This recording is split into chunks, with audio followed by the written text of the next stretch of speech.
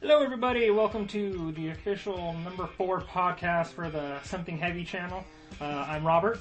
I'm Chris. And as usual, we'll be discussing all things geeky and geek-related. I think the big news this week is probably the return of The Walking Dead. I think everybody's kind of gearing up for that on Sunday. Right, this is Sunday coming up? That's this Sunday. Okay. So when this is out, it'll be last night.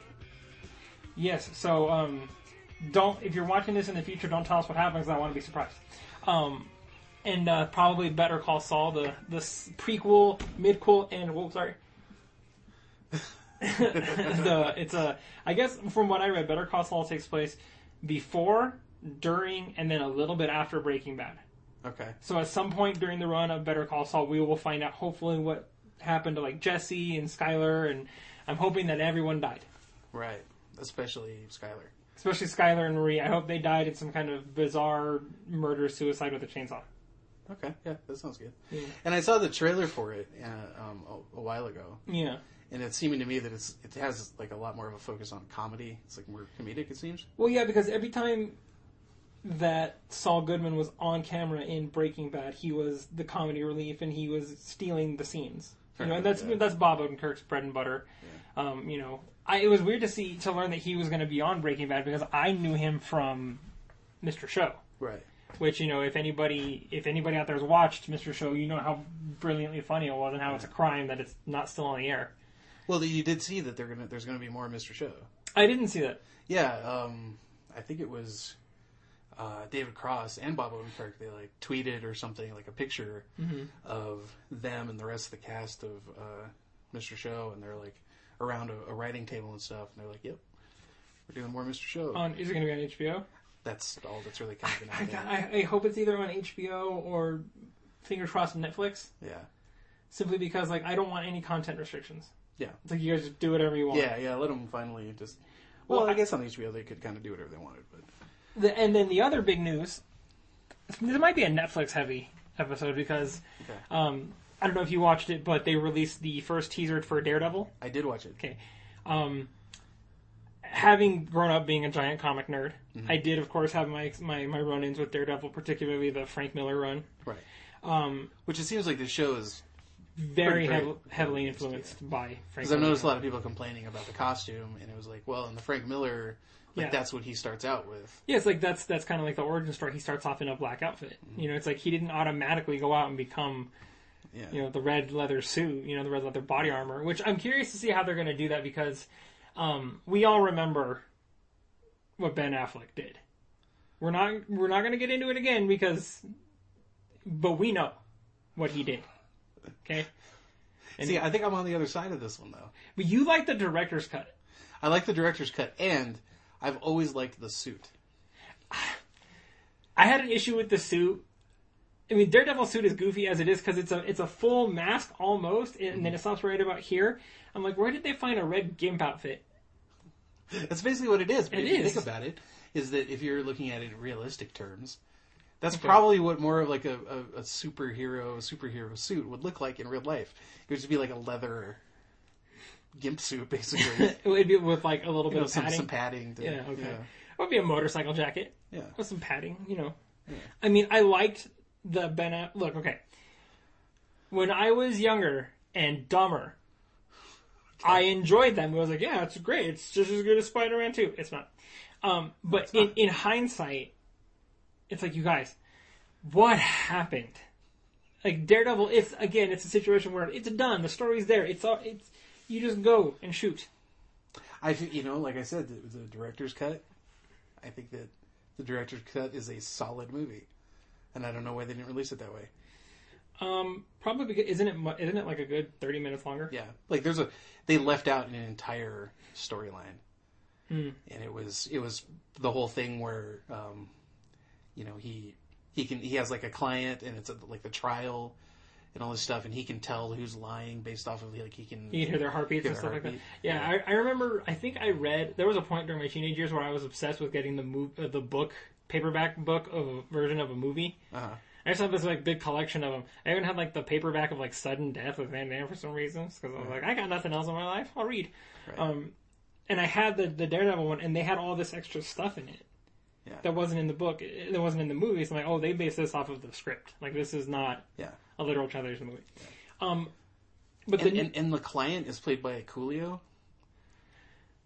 Like, legit Coolio? Like, it's Coolio, which is pretty alright. Like Gangsta's Paradise Coolio? Yeah. Is he innocent or is he guilty? He's innocent. I think. And I remember it's interesting because I looked back at, speaking of casting, I looked back at the cast list for the original Daredevil movie, and then I looked at the cast list for the upcoming TV show. And it was really weird to see, like, okay, you had Charlie Cox, who I don't really know, and then you had Ben Affleck, who at the time was, like, one of the biggest movie stars on the planet. Yeah. Okay? That's fine. Right. I prefer that it's an unknown guy. Yeah. I really do. Then you have Foggy Nelson, played by Jon Favreau in the first one, and then you have, I believe, Eldon Henson. But I like the Eldon Henson casting better, although I love Jon Favreau. I mean, ever since Swingers and PCU and stuff like that back in the day. I'd rather Jon Favreau just stick to directing. Yes and no. I think he's a very funny comedic actor. I think he was great in PCU. I thought Swingers was fantastic. Yeah. But I think he aspires to more dramatic things. And I'm like, nah, it's like, you're a gutter, dude. It's like, you... Yeah, and that's the thing, is I'm not, nothing against his acting. I think he's a fine actor. I just, I prefer the stuff that he directs. Okay. I can understand that. I agree, because I think the Iron Man movies are fantastic. Yeah. He was great in Iron Man 3, which he didn't direct. Right. And then I was looking at the casting of Karen Page, the secretary at Murdoch Nelson. All right. Lawyers Esquire. Okay. LLC. Right. And in the original Ben Affleck movie, it was played by Ellen Pompeo, from Grey's Anatomy. And one episode of Friends. Right, okay. And if you watch the theatrical version, she's nowhere to be found. Yeah. Like, she has none scenes. They cut her out completely. Yeah, because I think she was part of that whole storyline that they just cut out completely. Which is pretty shocking, because if you've read any of the comics, then you know that Karen Page is a huge influence in Matt Murdock's life. Yeah. She's a very pivotal person in his existence, and all the stuff that happens. We're not going to get into it because it might happen on the show, and I don't want to be that guy. But to see that they cut her out of the theatrical movie when they filmed all her stuff, and then they cast a really good actress, in my opinion, to play her in the Netflix series, I'm excited to see it. And then I'm excited to see... It gave me confidence in what Netflix is going to do with Marvel properties. Because I think it looks fantastic. Yeah. I'm still not sold on AKA Jessica Jones. I think they cast the absolute wrong actress. Who was that? Kristen Ritter. From Breaking Bad. Jesse's girlfriend who... Let's die. To me, she doesn't fit that character. All right. I'm not familiar enough, so I would be able to say. Yeah. But then, like, I saw the actor who they cast as Luke Cage. He's a giant, swarthy black man. And I'm like, right on. Should have been Idris Elba, but whatever. Yeah. And then, I'm excited to see what they do with Iron Fist. I actually, there was a point during my teenage years where I, like, wanted to be Iron Fist. Yeah. I was like, okay, I didn't get bit by a spider. Both my parents are still alive. I'm really poor. So what can I do? Is like, maybe I can start training in the martial arts, and then I can get like superhuman powers and focus my chi, my punches and kicks, and then I can become the Iron Fist. Okay, so a little more realistic. Yeah, absolutely, like an actual chance, like an absolutely realistic way to become a superhero. All right, okay. Yeah. Hasn't happened yet. Yeah, I'm not as familiar. You're kind of the comic person here. Yeah, that's my mythology. Yeah, I'm like Zeus or whatever. No. I mean, I like comics and I get into them and I like watching the movies, but I haven't really read a comic in a long time. And that's mainly because it was actually Spider-Man that did it. That just turned you off completely? Turned me off completely. I felt betrayed. Hurt and betrayed. I'm assuming it's the Clone Saga? The Clone Saga. When I found out that, like, in my childhood, the Spider-Man that I had followed wasn't actually Peter Parker. And Peter Parker was just, like wandering the land, like Kung Fu or whatever. And he just shows up, and I was like, what? But if I remember correctly, you find out later on that actually wasn't true. That the Jackal Miles Warren was just lying. See, I don't even know. Yeah. Because at that point I was done. I was like, and that Peter Parker was Peter... So you're going to lie to me for years. This is a relationship I don't want to continue. Had you read Maximum Carnage and things like that up until that point? Yeah. Which is a great storyline. Yeah. I don't think it would work so much as a movie. Because it'd be like a 3.5-hour movie. Totally. Yeah, and they'd never do that. No, they never do that. But if they did like a... If they did a Netflix Spider-Man series, yeah, like 10 one-hour episodes, that would be pretty dope. Yeah, I'd be okay with that. Even if it was just one series. Just a one and done? Yeah. But you know what? They never will. Yeah. I'm going to say that'd be cool if they did. Because it would be cool. I think that giving Marvel properties to Netflix, I think letting them have their run of it, and, eventually they're like, the Defenders will happen. You will see a superhero team up on Netflix. Like, okay. Okay. I will wait patiently. And then, there was something else. Oh yeah, the other thing about Netflix, speaking of, we talked about the Mr. Show reunion, we touched on it just a little bit, but they're reuniting the entire cast of Wet Hot American Summer. Yeah, I read that. For a sequel series, I believe. And they got everybody. Amy Poehler, Paul Rudd, they got Bradley Cooper, they got Oscar nominees to come back, and I'm waiting to see what Christopher Maloney humps this time around. Because when he was humping that fridge, man, he was humping it. He was going at it. He's getting it. And that is in my opinion, one of the most underrated comedies of like the last 20 years. Yeah, I think it was great. I think its problem was the name of it. Was a Wet Hot American Summer. People were like, what? Well, because and the reason why I say so is I didn't know anything about that movie. I didn't see it until it was on like Netflix or something, years and years after it had been released. But when I was working at a TV station, I used to work for the CW. We aired it once, and I remember being like, when I'd see like the bumpers that we made for it, that didn't have like any, it didn't have any images from it. It didn't have any of this stuff. It was just like, this Saturday's movie of the afternoon is Wet Hot American Summer. I was just like, what? What is this? It's going to be on the CW. And we're showing porno now? Yeah, like we're just in full on pornography. Yeah. All right. Okay.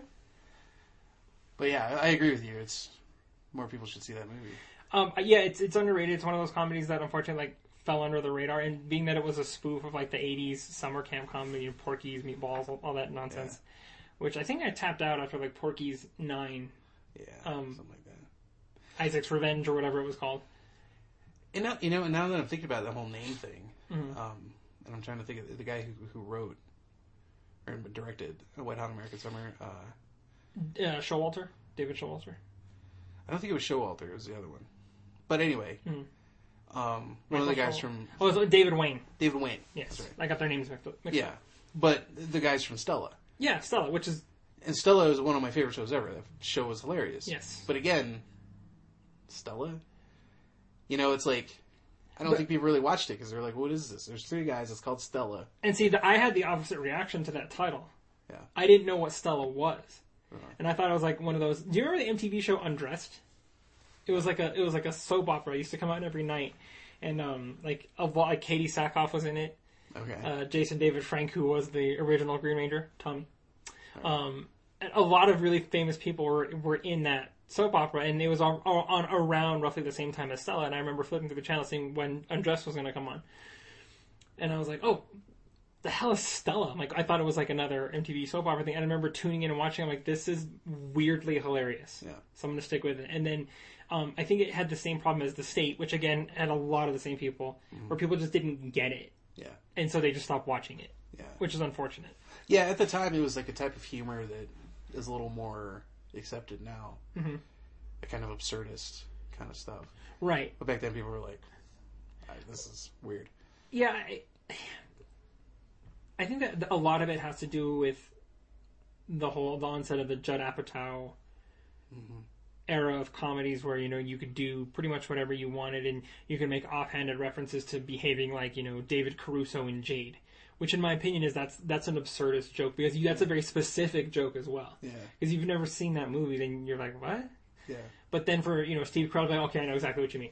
Like, that to me is absurdist humor, and they got away with that then. Mm-hmm. So now, if you go back and watch Stella, I bet you it would have a massive resurgence. Yeah, I think so too. Yeah. But I'm excited for Daredevil. I think it'll be cool. I'm very hopeful. Vincent D'Onofrio as the Kingpin. Yeah, that's awesome. Yeah, I wish they'd shown him. I like that they didn't. Yeah, I like that they didn't. I like that they didn't give too much away. They showed Matt Murdock. They didn't show him doing a whole lot of violence, but you got the impression it's going to be violent. Mm. That scene right at the end where he's coming out of the dirty street water and all his blood is coming out of his mouth. I'm like, okay, like something violent is going down, and I'm accepting of that.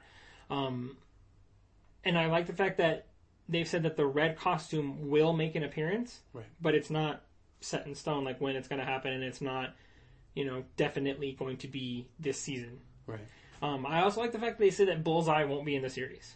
Yeah. At least in the first run. Initially, yeah. Which I agree with. Mm-hmm. I think that when you come in and you do something like in the very first Michael Keaton Batman movie, you have the Joker right away. Mm-hmm. I didn't like that. I like the way they handled it better in the Nolan trilogy, where you had the Joker in the second movie, where his existence is caused by Batman's existence. Right. Which to me makes more sense. Sure. Yeah, I can see that. So eventually I would like to see Bullseye and Daredevil fight. Mm-hmm. As much as I would like to see, I would love to see an actual Mandarin. Yeah. Some sort of, I like what they did with Ben Kingsley because he was hilarious. Yeah. But I want to see an actual Mandarin. Mm-hmm. Yeah, definitely. And I would love to see Danny Rand, Iron Fist, fight the Mandarin. Yeah. It makes me wonder if they're going to include the Hand, the Ninja Clan, or if they're going to do Elektra. Yeah. Which, you kind of have to do Elektra. Yeah. I think that it'll be something that will develop. No, not right away. I wouldn't want all that right away. That's, I think, one of the big problems with Gotham. Is that everybody's just already there. Yeah. Like, everybody's the Scarecrow. And here's what I don't understand. Is that, you have Edward Nygma, who works for the Gotham City Police Department, and he's obsessed with puzzles, because he's the Riddler. And he's already a good 10 years, 12 years older than Bruce Wayne. Mm-hmm. Yeah, like all these villains are... All these villains are in there. I think that if they had focused just on the crime war between Maroni and Falcone, Fish Mooney, and then maybe throw the Penguin in there. Mm-hmm. And then Bruce Wayne slowly realizing what he's going to have to do with his life. And I think that would have been better. Right. Because now they're just like, look, everybody, they're already here. Yeah, because, the thing is that I would venture to say, if you were just kind of look at it realistically, that Bruce Wayne didn't start being Batman until his, late 20s. Yes. 30, maybe about 30 years old. Mm-hmm. Okay, so essentially they're setting up that Batman all his villains are going to be, almost elderly people at that point. Well, yeah, because you figure that the kid in the show is, maybe, 11? Yeah, something like that. 12, maybe, at the oldest. So Bruce Wayne is gone, and if I remember my Eloise, he's gone for roughly 7 to 9 years, somewhere in that, field. But he doesn't leave until he's about 18 or 19. Right. And then he goes to, Nanda Parbat, and he goes to all these other, he learns from Lady Shiva and Henry Ducard and stuff like that.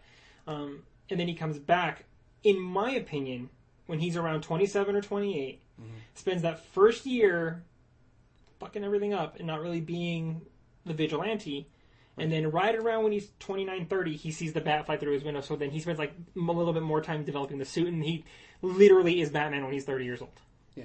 Yeah, because he's got to get all that time to, set everything up and get all his equipment. Right. And I'm sorry, but the construction of a Batcave would take a while. Yeah, it would take some time. Especially if you're trying to keep it secret. Which, again, how? But I think... I remember reading on something on Facebook talking about how long would it take a real-life Batman to get caught by the police, and they're all probably about a few days. Right. Because all of a sudden, everything's normal, and then you have this one dude running around in a rubber suit beating everybody up with his bare hands, and then all of a sudden, this gigantic estate out in the middle of nowhere, their power levels go up by 900%, because he's running a super crime lab in his basement. Right. It's yeah, dude, they would catch you. But, I have a way around that.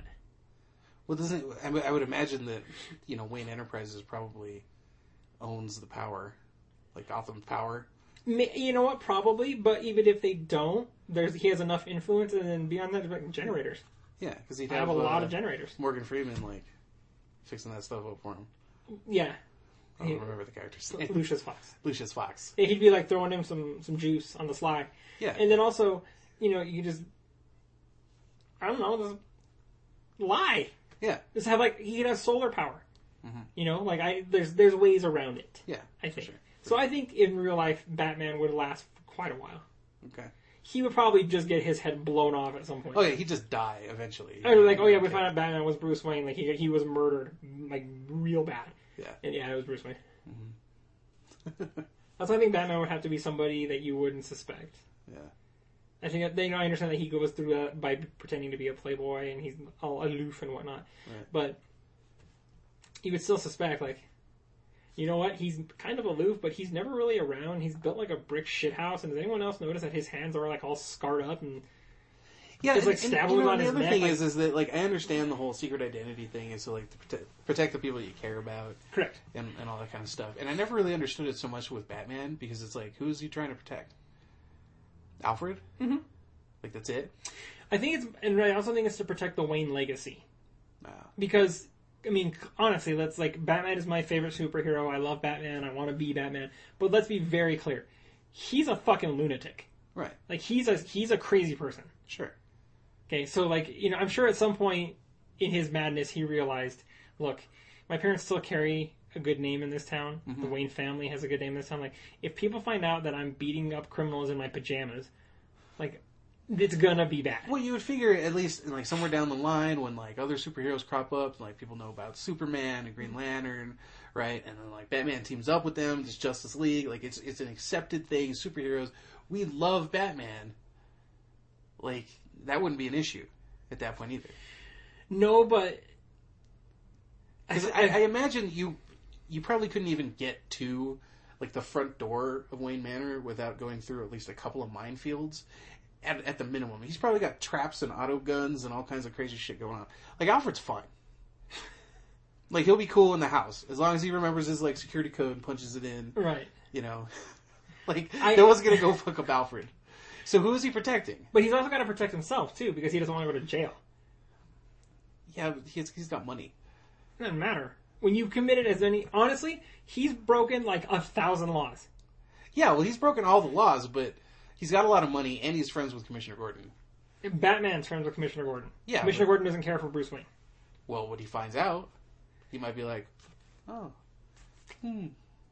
Mayhaps," but I gotta assume. I just think that it doesn't seem like something he would be all that. I mean, obviously there might be some downsides to it, but I don't think it'd be something that he'd be that concerned about. I see your point, and I'll go you one further. How come no one ever figured out that with Bruce Wayne adopting all these kids that suddenly like new heroes were popping up with Batman? Right. It's like Bruce Wayne got a kid, Batman got Robin. Mm-hmm. I'm missing it, but it's something there. Exactly. I can't. Exactly. And math isn't my friend. And if like the secret identity thing was to protect Robin, he didn't do a great job with that anyway. No. So he's on he's like 5th Robin now or something, right? It gets tricky because whether you consider Cassandra Cain, Stephanie Brown, all those people. Technically, he's on his 4th male Robin, which is his kid. Right. Damian Wayne. Yeah. Which he conceived with Talia al Ghul when they did some of that fucking. Right.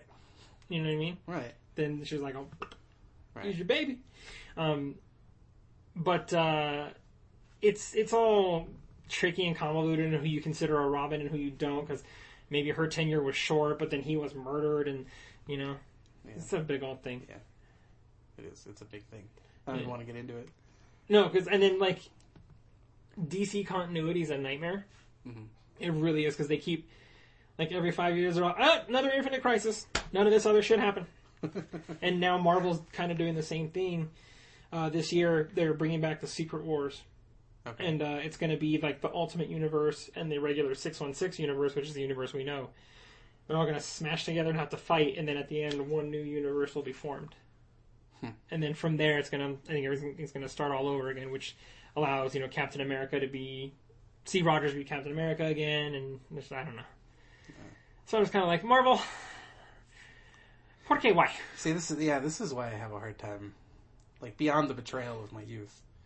Like getting back into it, I wouldn't even know where to start, and I don't want to. I think the new Marvel universe might be the point to jump off if you're looking for DC. Like the new 52 might be the way to go, because when they after the Flashpoint crisis, they had a whole new DC universe, and so you've already. I'm starting to glaze. Yeah, you're just like it's already. You're like, I have none interest. Yeah, none.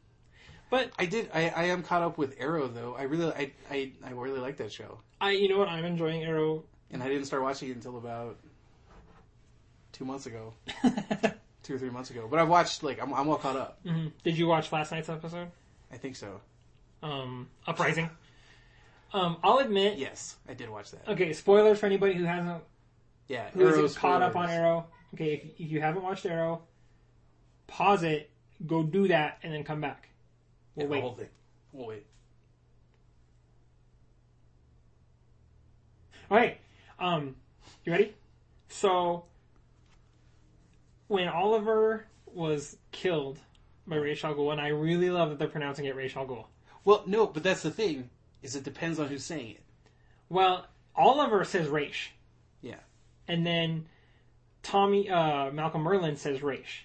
But I want to believe it's Diggle, David Ramsey. Yeah.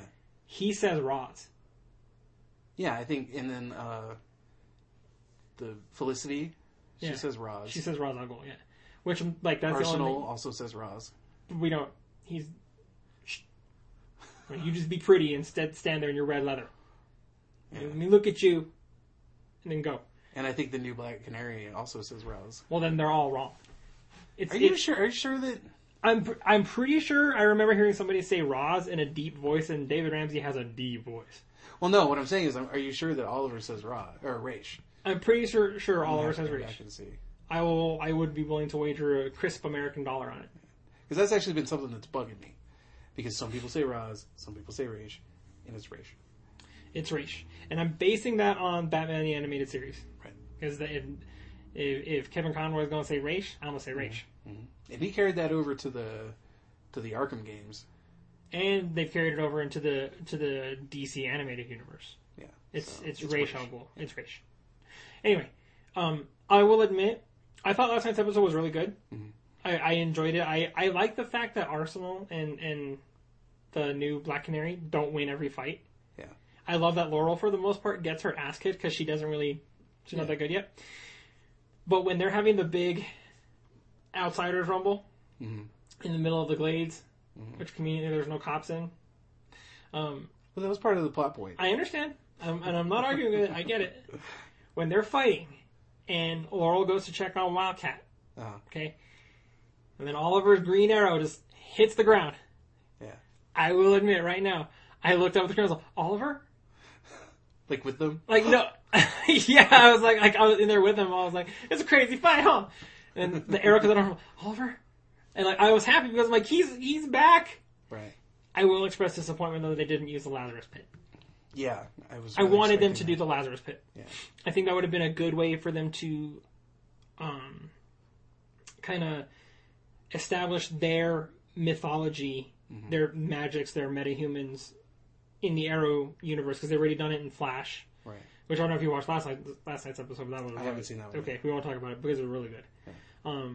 Well, yeah, and I also wanted them to kind of solidify, because they've already, made mention of Ra's al Ghul being, however many years old. But the last time he got into a trial by combat was like 67 years ago. Yeah.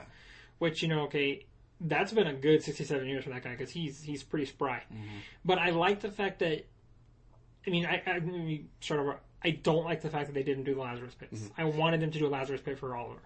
Yeah, and that's what I'm saying, is that it would have kind of explained some things with League Assassins and Ra's al Ghul and that kind of stuff. It would have allowed them to send Oliver back to Starling City ready to fight. Right. Because I kind of, and here's the thing that I have a problem with a lot of times in comic books, and DC seems to be the most guilty of this. Mm-hmm. As a half Asian myself, I kind of take issue with this whole idea of it's like, oh, well, we brought this Asian girl over here to bring you back to life. Well, why can she do that? She's Asian. Oh, I see what you're You know what I mean? It was just like, she brought you back to life. Well, okay, we'll just accept that. Because she's Asian. Okay, She probably did this a little bit, rubbed her hands together. Probably. She did some Miyagi on it? She Miyagi'd it a bit, you know. Probably went out and collected some kind of snow grubs or something, and then mortar and pestled them into and sprinkled into some kind of brew. The ash of a human toe, and all Asians are witches and wizards, basically. They're just inherently mystical. Yeah. Okay.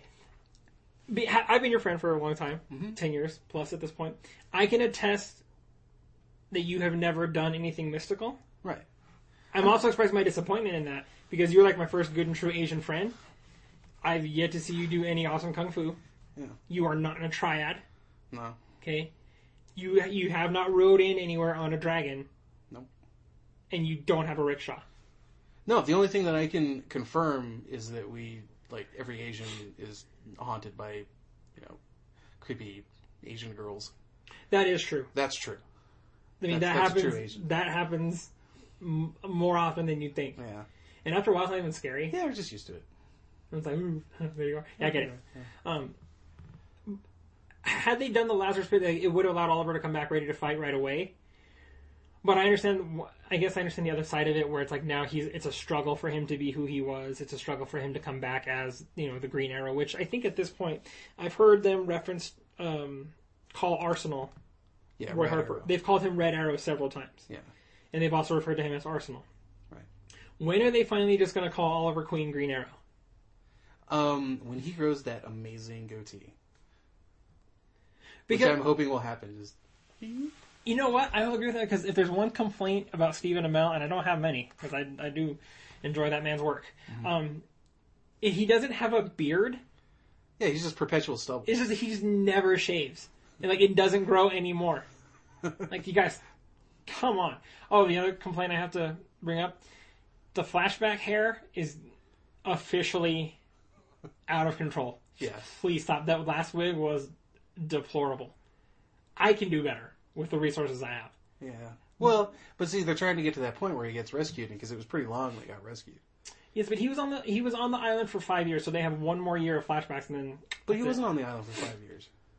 Well, clearly, he was on the island. He was gone for 5 years. He was gone for 5 years, and that's actually one of the complaints that I have, is that it seemed like they weren't really heading towards, this whole flashback storyline of him being in Japan or whatever. Because in the first season, he always said, he was like, I was on the island for 5 years. Right. You know what I mean? And it's like, no, you clearly fucking weren't. I mean, obviously he gets back there somehow.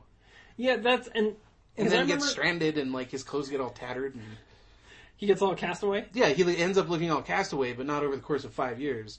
Over the course of probably a couple of months, the way this is going. And here's something else I don't understand.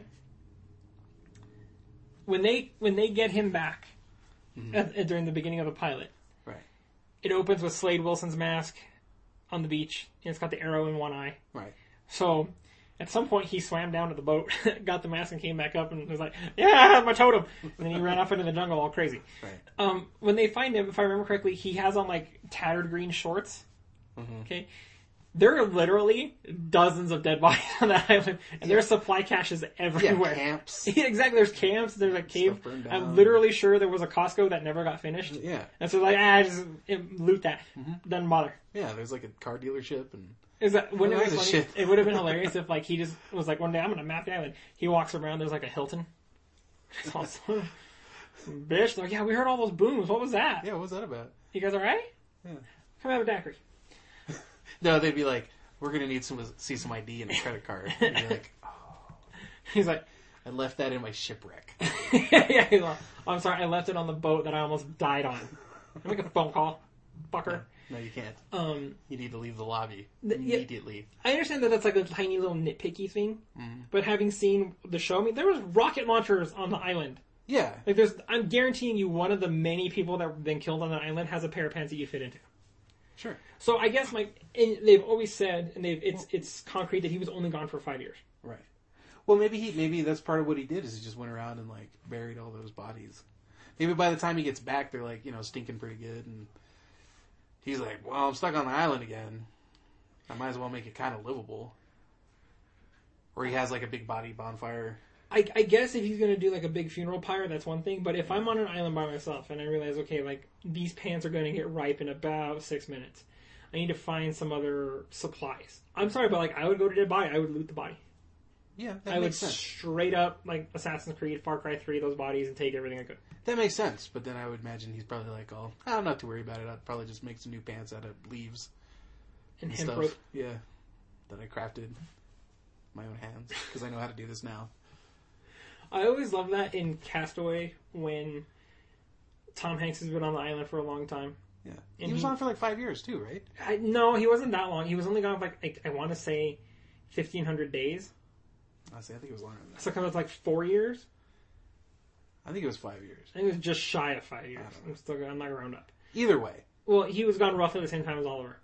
When they show Tom Hanks on that island, after remember because he knocks the tooth out with the ice skate because it's hurting, and it fades to black, and then when it comes back up, he's like literally spearfishing from like a good 50 yards away. Yeah. And he just tags that fish. He's like, boom, bucker. Yeah. I was was like totally lean. He's just lean. He looks like a wallet. Yeah. And he's got that long old like beast hair. Mm-hmm. I kind of wish they had done something a little bit more with that with Oliver. Like he's just tattered, but you can tell like underneath was like, dude, that dude is shredded. Well, yeah, but see, that's the thing. Is I could buy it in Castaway because he was actually there for 4 or 5 years. Mm-hmm. But he spent at least some time in Hong Kong. Was it Hong Kong or is it? I don't know. Well, and then at what point does he become? They've kind of explained it, but I didn't really buy it because when Oliver gets back to Starling City, he's very into the Russian mob. Yeah. And they owe him favors and shit. Yeah, so there's going to be that all coming up. I know, but then like when he was on the boat, when they were going to fight Slade the first time. Yeah. Him and Sarah. Yeah. He makes friends with that Russian scientist, physiciatrist, whatever he was. Yeah. And the guy's like, if you ever need anything in the Russian mob, you talk to these guys and they will hook you up. Like they've got your back. You're one of us now. Right. So I'm wondering if that was it, or if the next one. There's going to be more Russian stuff. For some reason, he's in Moscow. Now I'm thinking it probably is. It probably was just that. So then I wonder if he got deposited back on the island. He was there just long enough to need a haircut and a shave. And he's like, boat coming! And he just like messed up all his clothes, rubbed some dirt on his face. He's like, okay, rescue me! 5 years. Yeah, I don't know. That's kind of been bugging me this season, I'm going to admit. I think he's been in Hong Kong a long time. Yeah, seems like. That kind of confuses me, but I understand why creatively they moved it off the island because there's only so much you can do on it. Like, what, more pirates are coming? Yeah, because, I mean, his mullet is definitely developing quite well. You would think that Amanda Waller would be like, hose him off and cut that shit off now. Yeah. Because he daren't look good. Let me ask you something, as a comic book guy. Okay. Speaking of Amanda Waller, how do you feel about the depiction of Amanda Waller in Arrow? I like that they've made her super ruthless, but I don't like that there's not one redeemable quality about her. Because even in the comics, like, she's ruthless, but like when she forms the Suicide Squad, eventually she comes to care for them, knowing full well that they're criminals and psychopaths, and Harley Quinn is like one step shy of literally taking over for the Joker. She does come to care for them, so there's a bit of humanity there, and I'm not really feeling that in the depiction on Arrow. Now, in terms of the Suicide Squad, the movie, they've cast what's her face, Viola Davis from The Help as Amanda Waller, which I'm interested to see what she brings to it. Again, I've said this before now, and I'll say it again, I don't like the way that they're making the DC TV universe and the DC film universe completely separate. Yeah. I think that's a bad idea. I think they should have had Grant Gustin go from the Flash TV show to the Justice League movie. And I think they should have had Oliver Queen, Stephen Amell go to the Justice League movie. Maybe not they're in the whole thing. Yeah. But maybe towards the end, we see him, because the Flash is, he's a founding member of the Justice League, and to completely disregard what's happening on, in my opinion, a pretty good TV show is, I think, a very big mistake. But I'll still watch the movies. So I'm the comic book nerd that I am. Sure. Yeah. What can you do? So a little off topic. A couple of things I wanted to talk about. Last week I had talked about a movie that I saw at Sundance called Reversal. Yes. Which I really liked. Yes. And so in editing that podcast, because I didn't really look into the movie that much. I just went and saw it. Okay. And apparently I'm the only person who liked that movie. There's a lot of all these articles and stuff all over from Sundance. People are like, why the hell was this movie at Sundance? Really? Yeah. And I thought it was interesting, especially with our horror talk that we did a couple podcasts ago, is that people's mindsets with horror movies. Because it was just it seemed like people's complaint with it is that it seemed like, an older, almost grindhousey style horror movie instead of, these more modern, jump scare fests, gore fests. And I thought that was, I don't know, I was really surprised by that. And I just wanted to mention it, I guess. Was there, was there talk of misogyny? No, there was no talk about that at all. And which I also thought was kind of interesting because, one of the things when I was at Sundance, I would go panel to panel. I wouldn't even know what they were most of the time. And, I just kind of popped my head in, and if this was interesting, I'd, stay for a while. Mm-hmm. And I ended up sitting in on a lot of panels where they were talking about, like, the role of women in film, both behind and in front of the camera. Right. Which I think I have kind of an unpopular opinion about, because I hear a lot of complaining about that, of like, oh, there's not a lot of, like good roles for women, they're always just, this, that, or the other thing, there's all these tropes to it. And I kind of view it the same way that I just say to any filmmaker or whoever. It's just like, if there's a story that you want to tell, if there's a character that you want to play, there's no reason why you can't write it, why you can't make it. Mm-hmm. Like, don't sit here and complain that, like, nobody hasn't written this for you. Like, write it. Put it out there. Or get someone to write it for you. Right. Or whatever.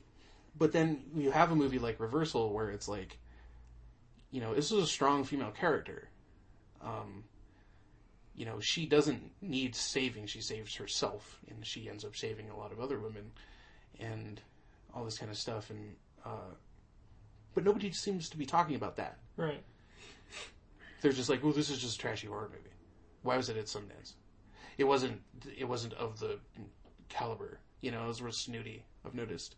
It's really kind of pissed me off. Yeah, I think for a long time, getting into the Sundance Film Festival was like the brass ring for an independent filmmaker, because if you could get into Sundance if your film was deemed worthy, then I think you were pretty much guaranteed some sort of career, be it directing TV or, continuing to make independent films that would find their audience and find their funding. Sure. But I think nowadays there's almost this kind of snobby, hyper elite viewpoint from the people who review Sundance films, and probably have never made a film in their life. I never really put a lot of stock into what reviewers say. Yeah. Simply because I think the old cliche adage is kind of true. It's like, these guys are all failed filmmakers and actors and actresses. Like, they wanted to do it, but they couldn't do it. Like, even if you look at, like, Roger Ebert, if I remember correctly, Roger Ebert wrote Beyond the Valley of the Dolls, which is one of the worst fucking movies ever made. Right. And then he immediately, I don't think he made anything else ever again. He went straight into reviewing films. And it's like, well, he couldn't do it, so he just wanted to talk shit about everyone else. Right. And eventually he became, he could appreciate things for what they were, and, and stuff like that. So I don't think, as a filmmaker or an audience member, you should really put a lot of faith in what critics say, because 9 times out of 10, your opinion is going to be different. Yeah. There are certain reviewers who thought, Gigli was a complete piece of shit. Right. And by no means is it a good, is it a great movie, but it's an okay movie. It's not as bad as everyone said. Conversely, there are people who watched, who are going to watch the 50 Shades of Grey movie and honestly believe that it's a good movie. It is not. Yeah, I haven't seen it, and it is not. I just thought it was interesting that there was it seemed like there's a lot of negativity toward that movie from people who saw it at Sundance. Do you think it's simply because it was a horror movie at Sundance? I think it was a horror movie at Sundance that wasn't produced by an independent arm of a major studio. Right, that's pretty much what Sundance is now, right? For the most part, yeah. Most of the movies that are coming out. I mean, they did a surprise screening of Jupiter Ascending, which is a huge budget blockbuster film. Yeah, it's like what the fuck is that doing at Sundance? Right.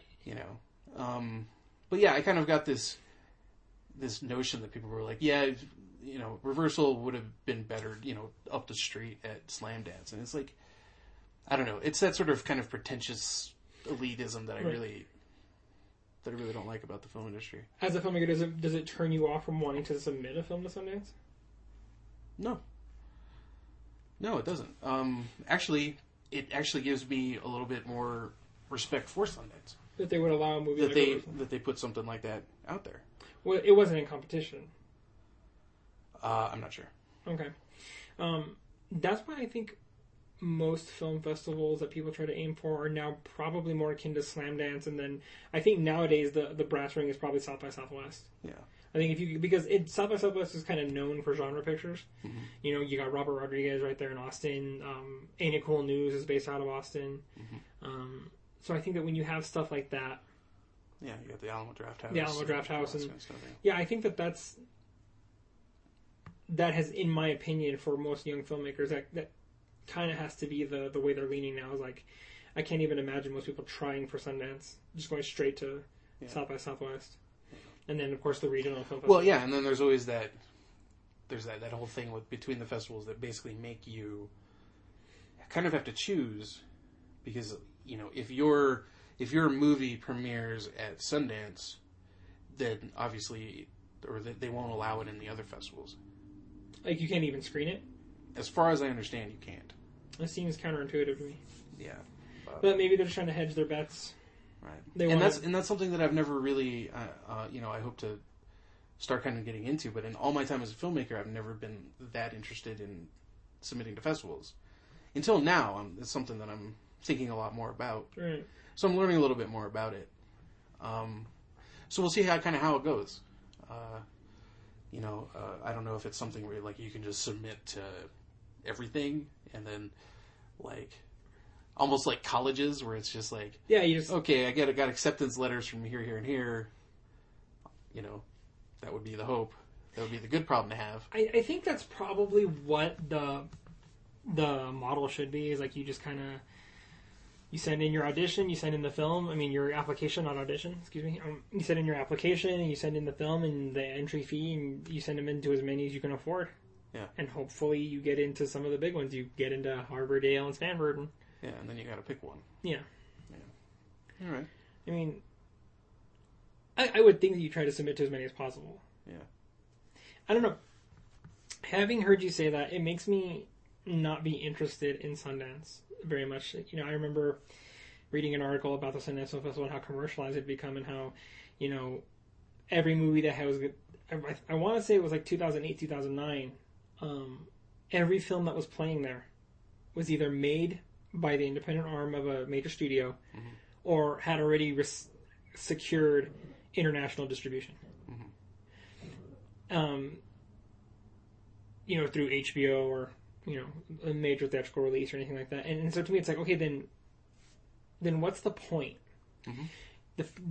The point of an independent film festival is to give unknown filmmakers the chance to show their film and to be heard. Even if you go back to 1994 and, you know, when Kevin Smith screened Clerks at one of the film festivals in New York, mm-hmm. you know, that's the point. Yeah. Because otherwise no one would have ever seen Clerks. Right. And so when I hear about that kind of thing happening where every studio has a film Clerks there, was a Sundance film. It was eventually accepted into Sundance, yes. But then also hear things like Paris Hilton. Is that the Sundance Film Festival? Yeah. Why? I don't. Yeah. And that in that was definitely noticeable. There was that like the two different sides of it. Like you could tell just walking up and down the street, like who like the filmmakers were, the people that were into independent film, as opposed to the people that were there to gawk at celebrities, mm-hmm. and stuff like that. And you know, all that, you know, and all the actual, like, festival stuff, like the panels and things like that, those were all closed down by, like, 4 or 5 in the afternoon. And then, like, Main Street basically just turns into a nightclub. Okay. And so everybody's still there. They're all there for Sundance, but it's all just, like, parties, private parties, and, you know, bars and all this kind of stuff. Right. You know, music going on, different places, and all that kind of thing. And then, you know, they have movies running all the way till midnight. But the actual, like, festival, you know, things where you might learn something or, you know, find things out about film, that's all done by the afternoon, late afternoon. So it's kind of both sides right now. And I definitely didn't like, you know, when it became nighttime in Park City. Mm-hmm. You know, it was just, you know, it was like fucking Mardi Gras. Yeah. And, so... I just thought that was interesting. The other thing I wanted to mention, just kind of off of some discussion we've had before, I finally saw Boyhood. Okay. And I hated that movie. You hated Boyhood? I absolutely hated Boyhood. Okay, tell me why. Because there's no point to it. Well, isn't the point that it's just like snapshots into this kid's life over like 12 years? I guess. But why is that supposed to be interesting to me? Other than the fact that I get to see him like get a little older every few minutes. I think it's kind of the point.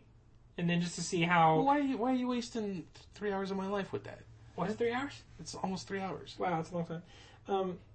I found that like Patricia Arquette's character, like if the movie was about her, I would have been far more interested. But basically, you're just watching this little kid who just who gets it doesn't even, it doesn't even seem like, year by year by year. It still seems almost like he jumps in age. Mm-hmm. It's just older. And it's just like these points in his life, and he just kind of grows up to be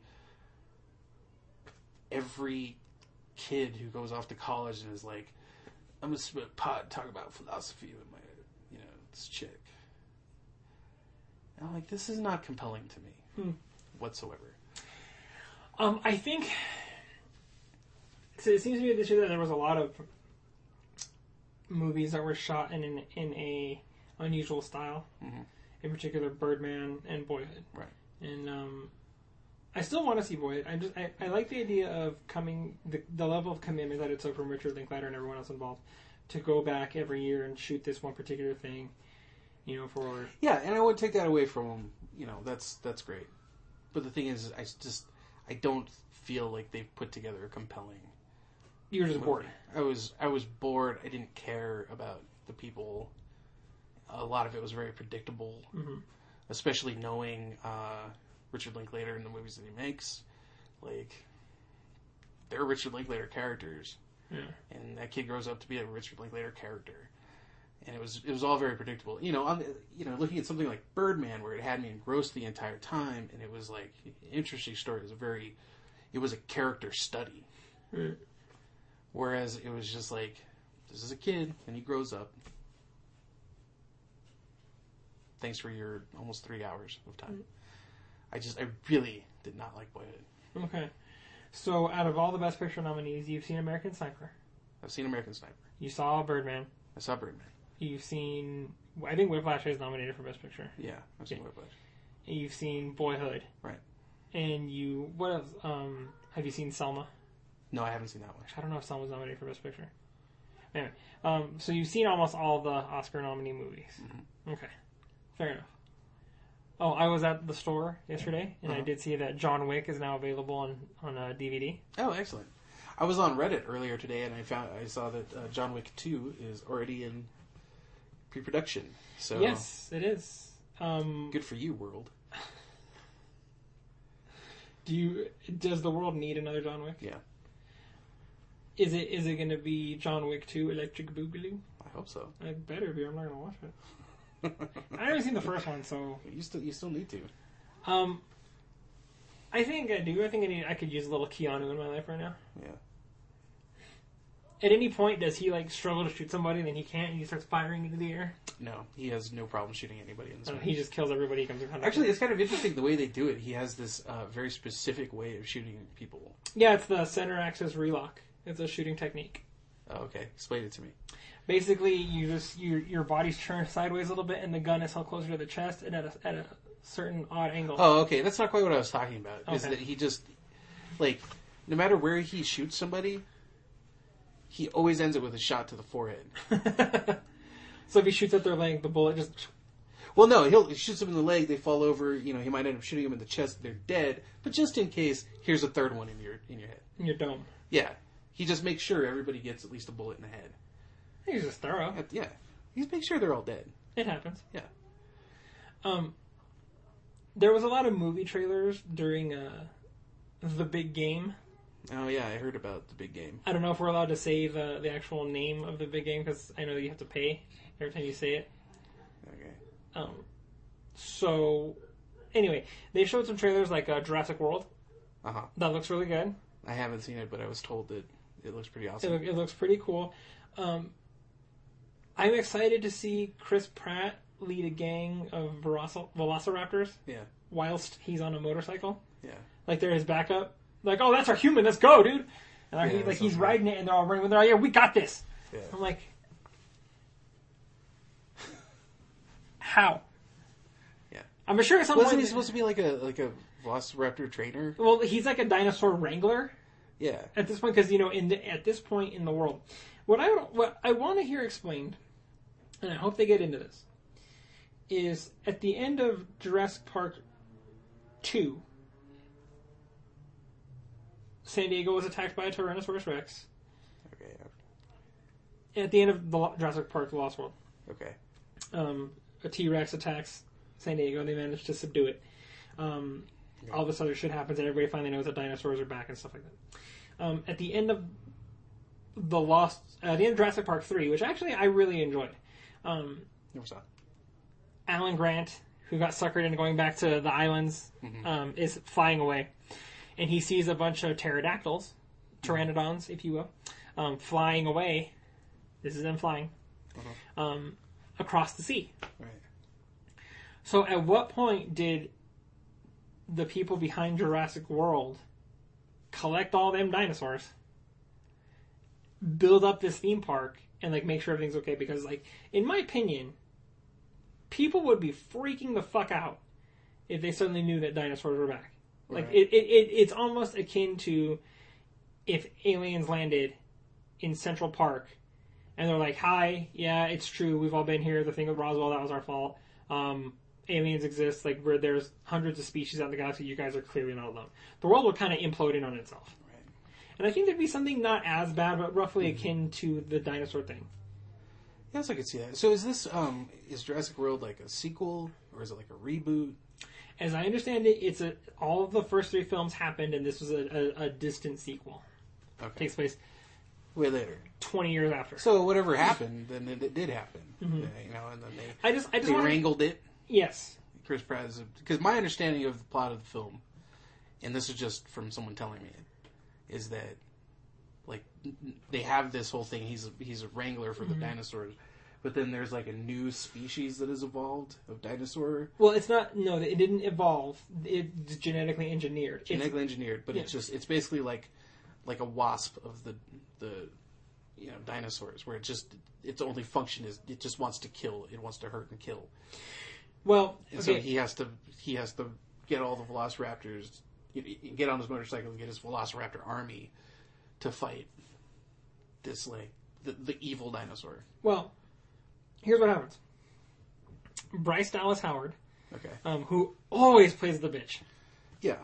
Always. I mean, especially in 50-50 with Joseph Gordon-Levitt and Seth Rogen. She's a terrible human being in that movie. Her company, or whoever, the people she works for, they've genetically engineered a super T-Rex, basically, and it's called the Indominus Rex. Okay. And I don't know what Indominus means, but I know Rex means king, so it's the Indominus King. And it's got aspects of a lot of different dinosaurs. It's got the cranial ridge and the spines of a velociraptor, but it's got longer arms than longer arms than a T-Rex. But it's also got some thick armor plating from some of the other dinosaurs, because they remember the Ankylosaurus and stuff like that. They had armor plating. And it's this super killing machine. So they made this. They genetically engineered it, yes. On purpose. For funsies. Okay. And clearly, they didn't think it through, because, as I understand it, when you genetically engineer something bad, you were asking for it to murder you. Right. So it goes on a murder spree, and then I think a bunch of the other dinosaurs break out, in part because it's on its murder spree. So then Chris Pratt and the Velociraptor gang are going, they're riding in to save the day. Now, I'm hoping that it's Chris Pratt and the Velociraptors are on his team. Yeah. But we can all be reading the trailer wrong. It could be they're just chasing after him, and they're just, at that point, just fucking with him. Because remember, in the first one, when they circle in around Muldoon, and he looks at them and he's all, "Clever girl." Yeah. It could be that. They're just being clever. If they learn how to turn a doorknob, you think they can't figure out, duplicitousness? So, are you saying that it might be that they seem to be teaming up with Chris Pratt, and then they're going to turn on him? It could be that, or it could be that we're just interpreting that particular footage wrong, and they're not going with him. They're just running around him at the same time, and he's trying to escape, and they're just fucking with him. It was yeah, we already caught you. All right. Well, I'm just going to go ahead and say it right here, right now. If it is not a situation of Chris Pratt teaming up with dinosaurs to fight a mega evil dinosaur, I'm not interested. You're just not going to go. I'm not interested. Okay. I will go on record and saying I'm hoping it's Chris Pratt and the Velociraptor gang versus the mega evil dinosaur. Yeah. Because they even made his eyes red. Okay, and when something's eyes are red, it's just evil. Yeah, automatically. Yeah. So I'm hoping it's that. But Jurassic World looks good. Mm-hmm. The other trailers, of course, were like the Age of Ultron. Okay. Which we've discussed at length. Yeah. And then I think you didn't watch the big scoreball game. No, I did not. Okay. I watched it. I couldn't even tell you who played. It was That's how much I don't care. No, I can tell you because I watched it. Okay. It was the Miami Oilers All right. versus the Wisconsin Mermen. Oh. And the Mermen won by a 3-pointer. All right. So it was a good scrum. Okay. Yeah. No, it was Patriots and the Seahawks. Oh, okay. Patriots won by 4 points. Oh, right. I was ready to believe you. Interception late in the fourth quarter. All that stuff. That perfectly works for me. Miami Oilers? Sure. I was the Wisconsin Mermen. Like, oh, yeah. Who's the quarterback again? Yeah. Gibson, yeah. He played at UNM. Yeah, absolutely. Yeah.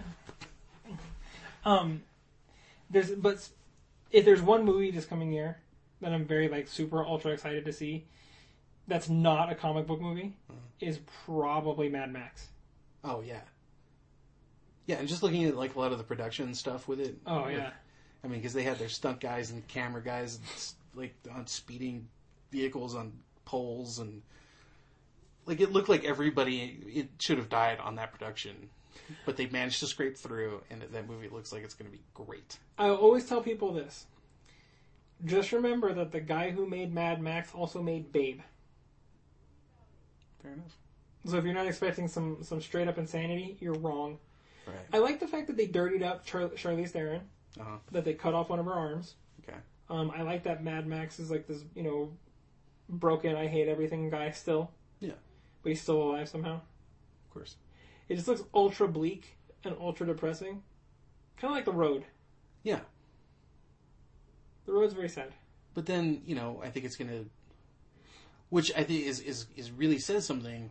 I mean, because of the third act of The Road Warrior, that whole speeding down the road fight that goes on for like 20 minutes, I think they're going to up the ante on it. I think they have to. Like just the footage from them fighting and driving through an electrified sandstorm. Yeah, electrified sandstorm. They're like pole vaulting to other cars and shit. And I thought it was kind of cool when you see guys up on like bendy poles and they're just like, I'm coming for you. I'm like, oh shit. Yeah. Yeah, I can't wait. This is going to be great. It's going to be great. And then speaking of car chase movies, are you at all interested in Furious 7? No. I have not seen one of those movies. You haven't even seen The Fast and the Furious? Never seen it. 2 Fast and Furious? Nope. Fast and Furious Tokyo Drift? Nope. 4 Fast and Furious? Nope. 5 Fast? 6 Furious? None of it. None Furious? I have none Fast or Furious. I was always hoping someone would make a spoof of the Fast and the Furious, and it's about razor scooters, and they're racing those, and it's called the Swift and the Mildly Cranky, and that there's this new kid on the scene, and the reason he's all like 6-year-olds. Well, no, it's like grown-ups or like teenagers. Okay. But there's one new kid on the scene, and he's beating everybody in the races, and it's because he's got a club foot, and so he gets more traction and surface area as he goes. Right. And he's all, and he's basically got like a flipper. He's got so much extra traction that off the line, he's just jumping straight off because he's getting more get up and go with his club foot. Right. But no one ever did it. Maybe you should do it. I'm thinking I should at this point. Yeah. They showed a trailer for that movie. Now, look, I'll be honest, I've enjoyed those movies. So there's a new one. There's the 7th one. Okay, didn't one of the guys die? Paul Walker. Yeah. He died in a car. It was Paul Walker made some decent movies. Yeah. Yeah. Particularly Running Scared. I thought Running Scared was awesome. Mm-hmm. But Jason Statham is in this one. Oh. Also Kurt Russell. Really? Yes. So Snake Plissken and the Transporter. Can't go wrong there. Yeah, well, and I like Vin Diesel. I enjoy Vin Diesel. And they have The Rock in it now? Yes, also The Rock. He's a government agent, actually. Yeah. And he was after them in Fast Furiously, and then in the sixth one, basically, he's working with them, and now in this one, he's working with them again. Working with them. Yeah, they're still all right. entangled. And, well, maybe I might see that one in particular. I think you should, because there's a scene where Vin Diesel, for some reason, they're in Dubai, and I don't understand why. That's the place to be now. It is. It's the thing. And he's driving. This is his car, and he's driving his car through what I believe is the Burj Khalifa, the biggest building in the world. And he drives it out of the building. Okay, and there's other buildings that are smaller, so he's coming like this to this building. Well, he might not make it, so Jason Statham fires, because Jason Statham is the bad guy. He fires a grenade from a machine gun, and it hits the back of Vin Diesel's car, and it gives him just that little extra boost. Okay, so he smashes into that other building, crashes through a bunch of shit, going all through smithereens. He dives out of the car just in time for it to crash through the other side of the building and plummet to the ground below. Okay. And I want to say that all of that actually happened. All right, fair enough. And so Statham's the bad guy? Statham is the villain. See, that's interesting. That makes me kind of want to see it. It's not often you see Statham as the villain. He doesn't enjoy playing the villain, I don't think. Yeah. I think he wants to be the hero, because in every single movie he's made, with the exception of I think this and not the one with Jet Li, but War with Jet Li, he was the good guy. Right. But spoilers, in War with Jet Li, he turns out to be the bad guy the whole time. Right. I vaguely remember that movie. And then him and Jet Li fight again. Yeah. Did you watch The Expendables? I have. I've seen all three of them. I have not seen the third. I enjoyed the first one. Mm-hmm. I like the second one slightly more. Okay. I've yet to see the third one, but I do like the fact that, like, when it first started, it's all the greatest action heroes of all time. You had, Schwarzenegger and Stallone and Bruce Willis and all, the big names. But now they're all Kelsey Grammer, and that boxer guy, and then the kid that was banging Miley Cyrus. Yeah, well, now it's all like UFC people. Well, Ronda Rousey. She's a UFC fighter. Victor Ortiz is a boxer. Okay. Actually, Ronda Rousey is the women's bantamweight champion. She's a bad motherfucker. That's what I hear. She is not pleasant to engage in one-on-one combat. Okay. I can attest. It seemed so in The Expendables 3. So I'll believe you on that one. Yeah, and then, like, for some reason, that dude from Twilight, Kellen Lutz, he's one of those guys that's just gonna, like... I never even recognized him. Well, I may have seen the Twilight movies because they were on Showtime. Well, I saw the first one. I won't admit to you. Okay. So it's okay. I watched them and I might have read the books.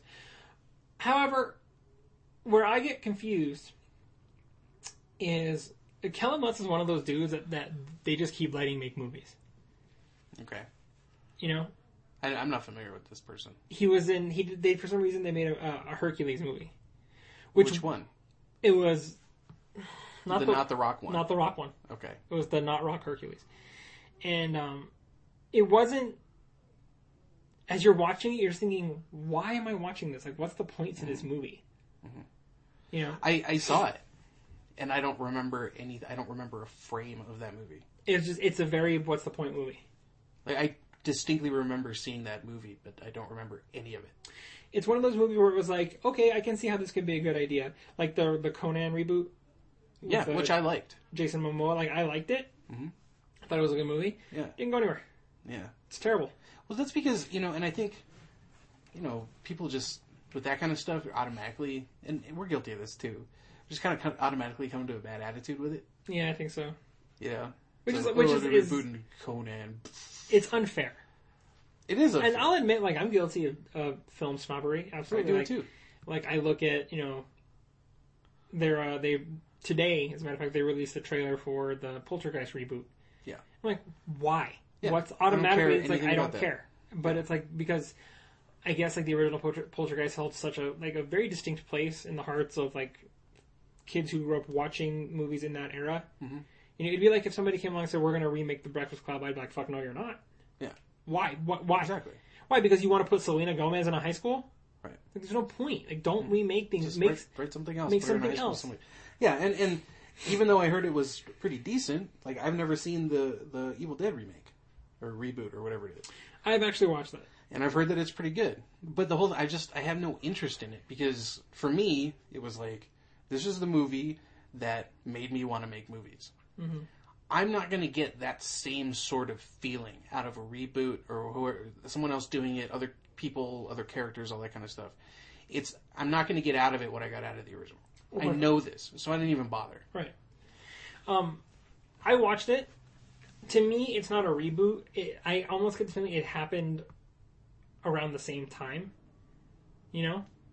Right, well... Like it's like almost like a cycle. Because like maybe like a few days later.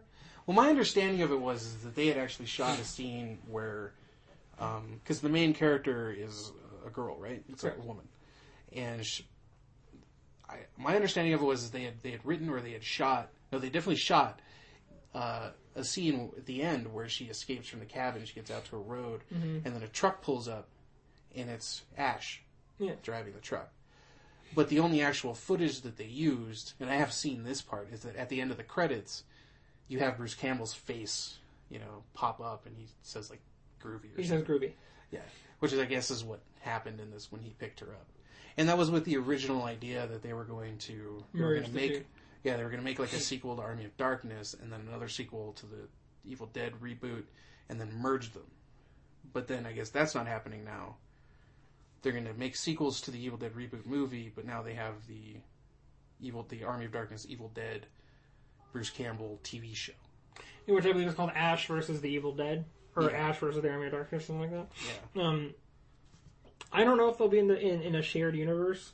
In a way, I'm kind of glad they're keeping them separate. Yeah. It's like they don't need to be. Yeah. Not everything. Well, just the tones of those films are so diametrically opposed.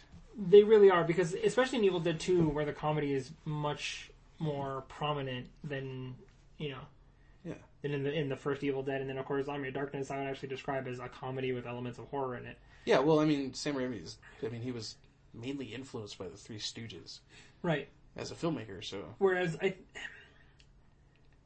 to me, the Evil Dead remake almost felt like the rodeo. It was how much you could take before you had to turn away, before you had to like pause the movie, before you had to like walk out and go to the bathroom, because there's some scenes of pretty intense gore. Right. And as somebody who's, I guess, desensitized to it, it wasn't all that shocking to me. I mean, it was rough. It was hard. It was not hard to get through. It was like, oh, okay. Yeah. But you made it through. I mean, like I think nowadays there's, unless the gore is completely out of place, like say Punisher Warzone. Right. Okay, where it's just randomly out of place. I really liked that movie. I loved Punisher Warzone. I thought it was fantastic. I could not believe how badly McNulty acted in that movie. Nick Nolte? McNulty. Did you not watch The Wire? Oh, McNulty. Yeah. McNulty. Yeah, I don't know what the the actor's name is. Jigsaw. His name is Jigsaw. The actor's name is Jigsaw? No, his name is Dominic West. Oh, Dominic West. Oh, no. Dominic West is a great actor, and he was atrocious. They did that on purpose. That was a bad move. With him and Doug Hutchinson, who played his younger brother, Looney Bin Jim. Yeah. Let's address a couple things real quick. The first being that Doug Hutchinson was on Lost. He was Horace Goodspeed, and I really liked him on that show. And then he married a 16-year-old girl in real life. Okay. And then clearly went insane. Him and Dominic West, which I'm pretty sure is his name. Yeah. The way they played those characters was very close to the comic book. It's very over the top and very crazy. Absolutely terrible. It's like nail biting. It's like when I rewatched not too long ago Batman and Robin. Mm-hmm. Like there's scenes where Uma Thurman is talking to herself, like laying out her plans of what she's gonna do to Gotham. I'm like, who are you talking to? Yeah. Like you're just, the fuck is wrong with you? Yeah. And then and that was my problem with fucking Jigsaw, was that he was just like, I mean, the over the top, fine. It was an over the top movie for sure, but the fact that it was this, I'm clearly supposed to be from New York, you know what I'm saying? You know, it's like, Yeah. Stop it. Stop. Pull it back just a little. You already have all this prosthetics on your face. Like, we get it. Like, calm down. Well, going back to what I was saying about the gore, is like, there's certain scenes in that movie where the Punisher, Frank Castle, storms, like, this person's house, and he has one of the bad guys pinned up against the wall, and he punches him in the face so hard that the man's head detonates. Yeah, like, that's the kind of shit I want from the Punisher. I remember watching it, I was like, wait, what? And I rewound it, and I was like, oh, he punched him so hard his head all blew to smithereens. Yeah. No. I'm okay with it. And then later on, there's a fat guy, for some reason, sitting down in an elevator shaft. And Frank Castle comes in and shoots him with a 9mm bullet, and his head, again, just vaporizes. Mm-hmm. It's from the pressure. Clearly. That's exactly what I want out of a Punisher movie, but it was completely ruined for me because of Jigsaw. Well, and the fact that they killed his sidekick. Microchip. Yeah. Micro. Yeah, Micro. But it was cool that I liked who they cast to play Micro. Yeah, that was Wayne cool. Knight. I thought that was great. The one hope I have is that we will see Punisher in the Marvel Netflix series. Yeah. I hope that would be cool if they ran for Frank Castle. That would be very cool. Because there's a scene in Captain America 2 where they name Stephen Strange. When they're talking about like the program with the 3 helicarriers where we're killing everybody. Right. And all their targets. Yeah. And of course one would be Captain America. Then he's like you, Tony Stark, Stephen Strange. Right. I want to see something like that. I want to hear like Matt Murdock talking about that Punisher guy was seen again, or Frank Castle. You know, I want to see that because I think Punisher Warzone was about as close as you were going to get to an actual Punisher movie. Because the Thomas Jane version with John Travolta, that's okay. It's not great. It's not terrible. I liked Thomas Jane as the Punisher, but all the rest of that movie I was not okay with. And then we of course remember the Pitch Perfect Dolph Lundgren version. Well, yeah, it's Dolph Lundgren. You know, with where he lived in the sewer for some reason, and his assistant was a drunk British actor. Yeah, I don't know. I don't understand. But did you see that short film that Thomas Jane did? Which yes, is basically no, they referenced the fact that it is the Punisher. He later came out and said that is the Punisher. Well, yeah. Well, he gives the skull one of the skull T-shirts to some kid. Yeah. After he beats that guy to death with a bottle of Jim Beam. Yeah. That short is really like grim and violent and depressing, and I loved it. The way a Punisher movie should be. I think because it wasn't like a bid for Thomas Jane to be like, let me do the Punisher again and let's do it right. I believe so, but I don't. Marvel has the rights to the Punisher back now. Yeah. And as I understand it, the original plan was to do Daredevil, Punisher, I believe, Ghost Rider, and Iron Fist to do like 4 standalone movies under the Marvel Knights. Oh, okay. Imprint, because that's what they were for a long time. Is they were the Marvel Knights, and that was like to let people know it was not part of. Yeah, I think Warzone was under that Marvel. Yes, yeah. Warzone was a Marvel Knight, and then they were going to do some other things. And I think when the Punisher Warzone didn't do what they had hoped, it all kind of fell apart. Right. But now the Punisher has those rights back. I mean, Marvel has the rights back to the Punisher. They have rights back to Blade. I want to say they have the rights back to Ghost Rider, but I'm not 100% sure.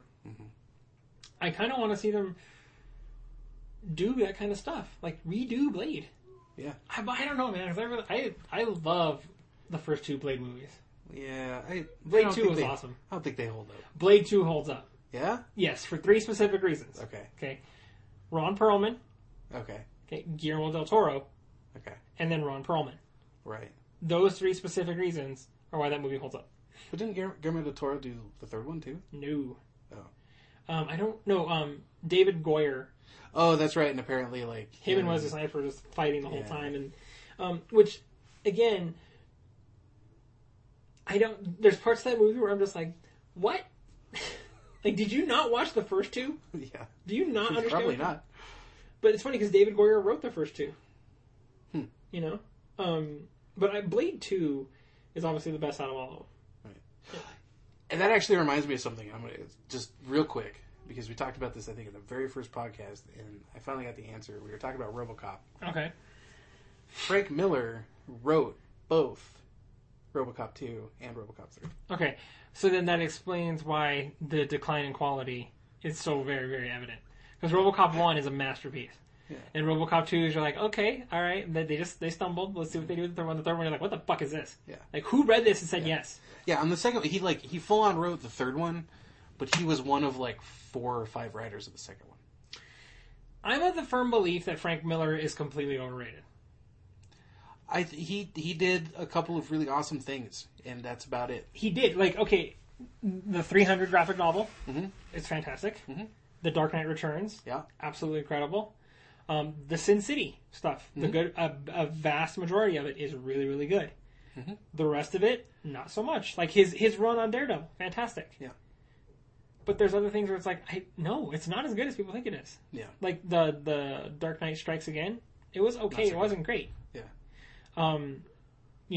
He wrote RoboCop 3. It's fucking terrible. Yeah. It's not good. It's not good.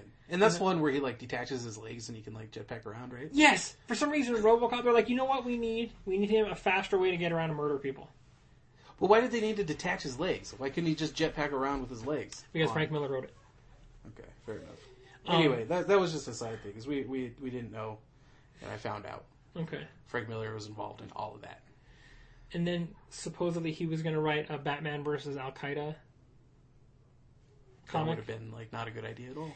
Not really. It was called Holy Terror Batman, and then people were like, "Please don't do that to Batman." And then he was like, "Well, I'll just make it called Holy Terror with a new superhero." I don't think he ever did it. Yeah, he's just whatever he wants to do. So let me kind of bring it back a little bit. Some of these like superhero movies and stuff like that. Did you watch the trailer for Fantastic Four? Yes, Or I the did. teaser? Yes, I did. That's what we should. That's good. We should And address this especially shit. knowing your intense hatred for Miles Teller. Thank you. Thoughts? It looks like a giant pile of shit. Mm-hmm. It's intriguing in the way it's shot, but again, it looks like Chronicle. Mm-hmm. It seemed to me that it almost was like they didn't want you to realize that it was a superhero movie. Absolutely. It They were looked more like Interstellar. Like, yeah, Interstellar did pretty well, did really well. So it's a space sci-fi thing. Superheroes now. Not Well, so much. just from what I've seen and what I've read, it appears, and I could be wrong, to be very heavily influenced by the Ultimate version of the Fantastic Four. Okay. Because there's in Marvel, the Marvel comics, there's two Right. continuities. There's the Ultimate continuity, and then there's the original 616, which is the universe we all know. Right. And it appears that this Fantastic Four version is very heavily based on the Ultimate version of the Fantastic Four, which, and from the synopsis that I read, is they don't even go into space and get their powers. They go to an alternate universe, Right. and get their powers. It doesn't even say if they come back to our Earth. Just that Right. they go to an alternate universe and they get their powers and have to figure out how to deal with them. What? Yeah, and then like I read somewhere that Dr. Doom was like that's like the handle of like a hacker guy. Yeah, he's not Victor Von Doom. I don't think there's any mention of Latveria. It's just like, I don't get it. I don't understand why it's so hard.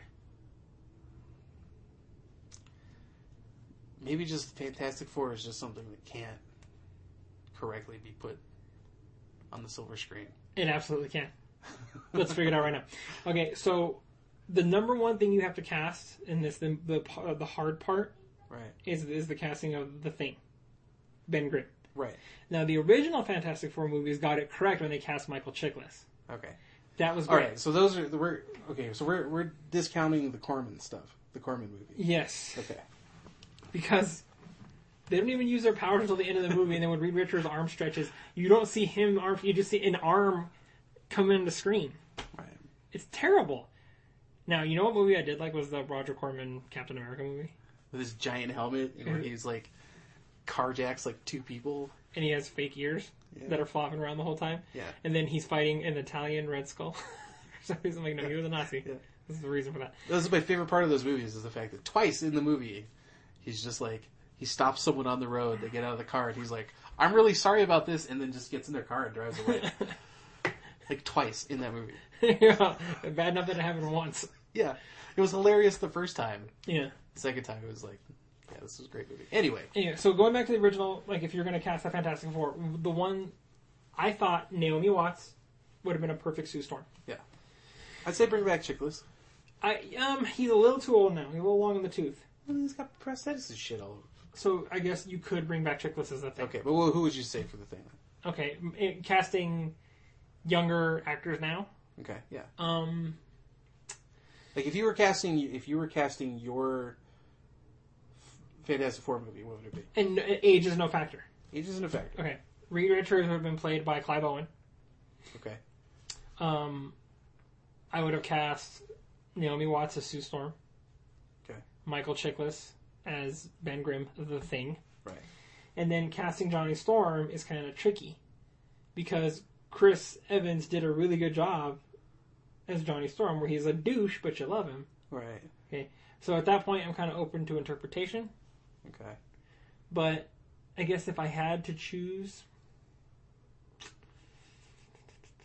I don't know. It would be Miles Teller.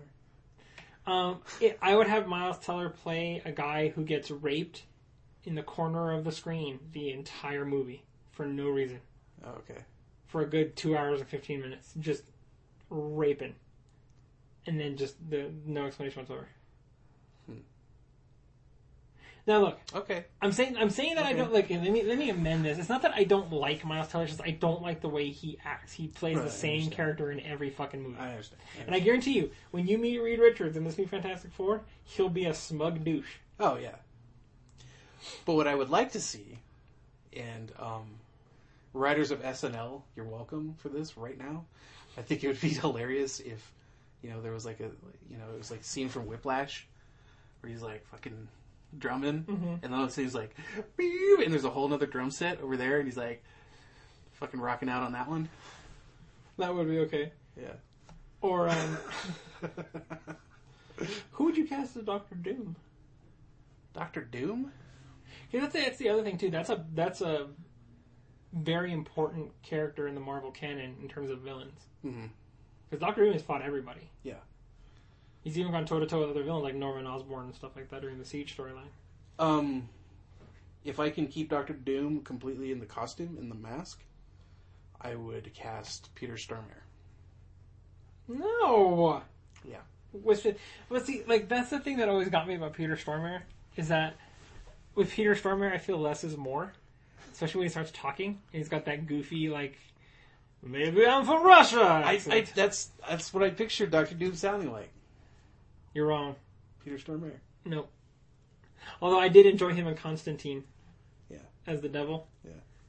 When he finally... Now, okay, understand, Constantine the movie is not... It's a disappointment. It is. I enjoy it, but it's a disappointment. I really like the TV show. I love the TV show. I don't know if it's coming back, though. It is. Did they announce it? It's coming back for a second season? I think so. I think I heard that. Okay. Because I know Blacklist and some other show got renewed, but I haven't heard anything about Constantine. I think it did. I could be wrong, but I think it did. Guillermo del Toro is going to make a Justice League Dark movie. And the Justice League Dark is like... You don't know what that is, you? I don't. Not at all. When the New 52 rebooted in the DC Universe, they created a second Justice League to deal with like the supernatural elements. And that's led by John Constantine. And so they want to talk about bringing that guy...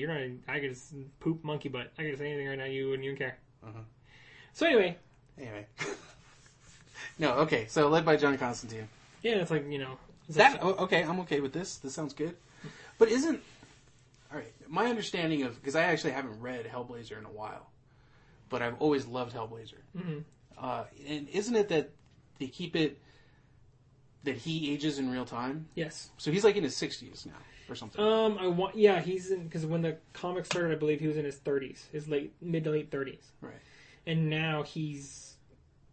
Clearly, at least in his 50s. They always had like the callbacks to when he was like he played in a punk band in the late 70s in England. Yeah. When he was a teenager. Yeah, which is one of the things I enjoy is that he ages in real time and he doesn't adhere to the sliding time scale of. Right. Well, real quick, one of the things that I want to get to that I had an issue with is I just finished reading the Marvel Infinity storyline where there's two big things happen. One is that this ancient race of aliens called the Builders, who are responsible for pretty much all life in the galaxy, including ours, are destroying the universe to start all over again. And so they're coming to Earth to kill everybody, and Captain America and everybody's like, "Oh, hang on a minute." Right. So 99% of the Avengers go off-world to fight the Builders.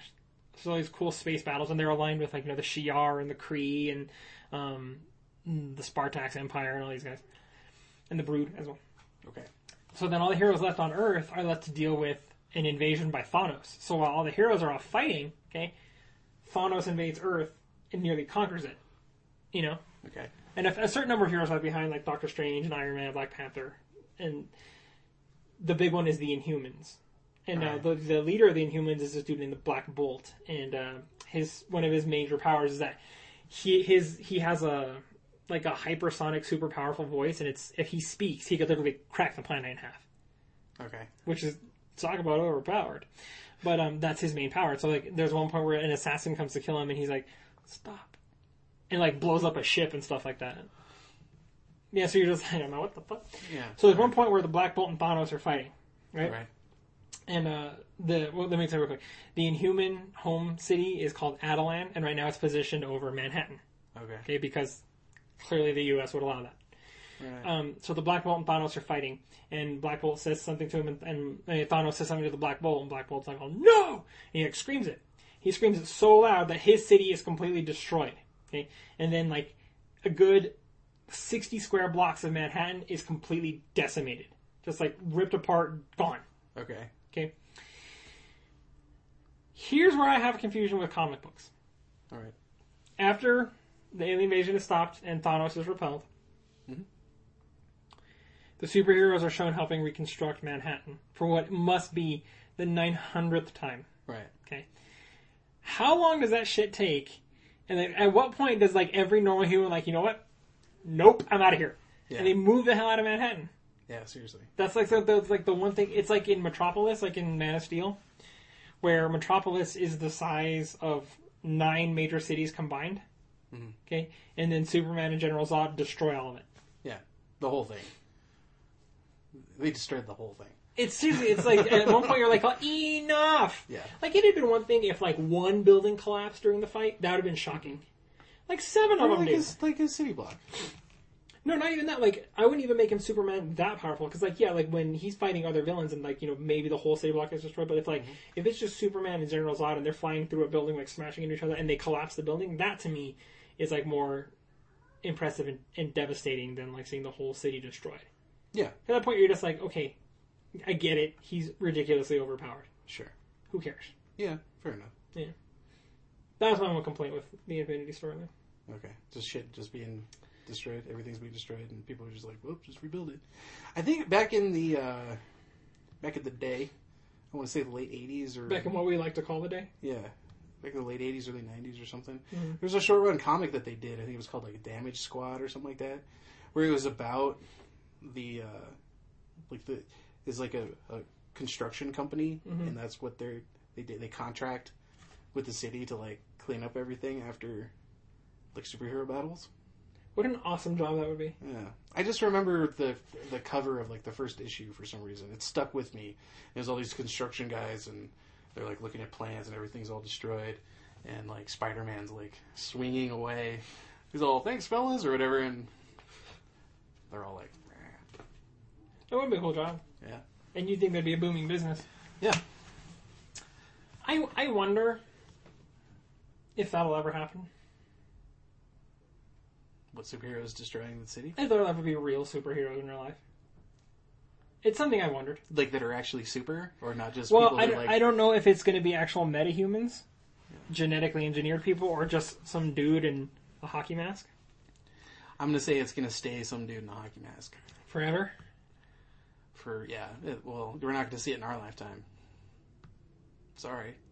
If there's a super soldier program, I would like to volunteer for it right now. You down? Huh? How long have we been going? I don't know. How long have we been going? Can't see from over there.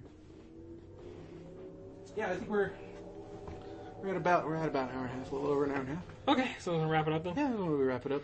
This is a very comic heavy podcast. Yeah, we got really into the comics again. But it just happens. It just happens. We'll try and. But I like that we brought in movies. Next time I want to talk about Jupiter Ascending. Because I think it looks like a gigantic clusterfuck. Okay. Is it out yet? It's out Friday tomorrow. Okay. So if you're listening to this on Monday, it came out last Friday. Well, I will do what I can to see it then. Okay, and then because I want to hear about it because I'm pretty sure it looks like shite. Okay. All right. Yeah, that's it, everybody. All right. We'll see you. Yeah, we'll see you next week. This is going to be the week where something heavy is not just going to be the podcast. We're going to start having some new stuff. New content. New content. My show, The Backlog, is going to come to tomorrow, so you're going to be watching this on Monday. So I think Tuesday is when The Backlog is going to premiere. Yeah. And then I don't know about the other ones, but we'll get it sorted out, and you'll find you're going to be seeing new original content on the show, on the channel as much as possible.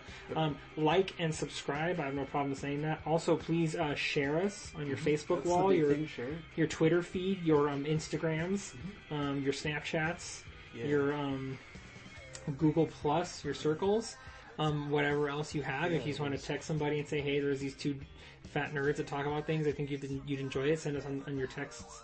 Your mobile text messages on your mobile device. SMSs. Yeah. And just go ahead and do all that. Also, the audio version of this is now on iTunes as well. Yeah, just search for Something Heavy Manufacturing or Something Heavycast, Something Heavy Podcast, and you'll find us. Yeah. Subscribe there as well, because the more people that subscribe on iTunes, the better for us. The more people who watch and subscribe, it helps us out. And this podcast was brought to you by no one, because we don't have any sponsors yet. So if you'd like to sponsor us, please give us money. And we'll read your ad. Please. Okay. All right, so we'll see you next week. All right, bye, everybody. Bye. Bye.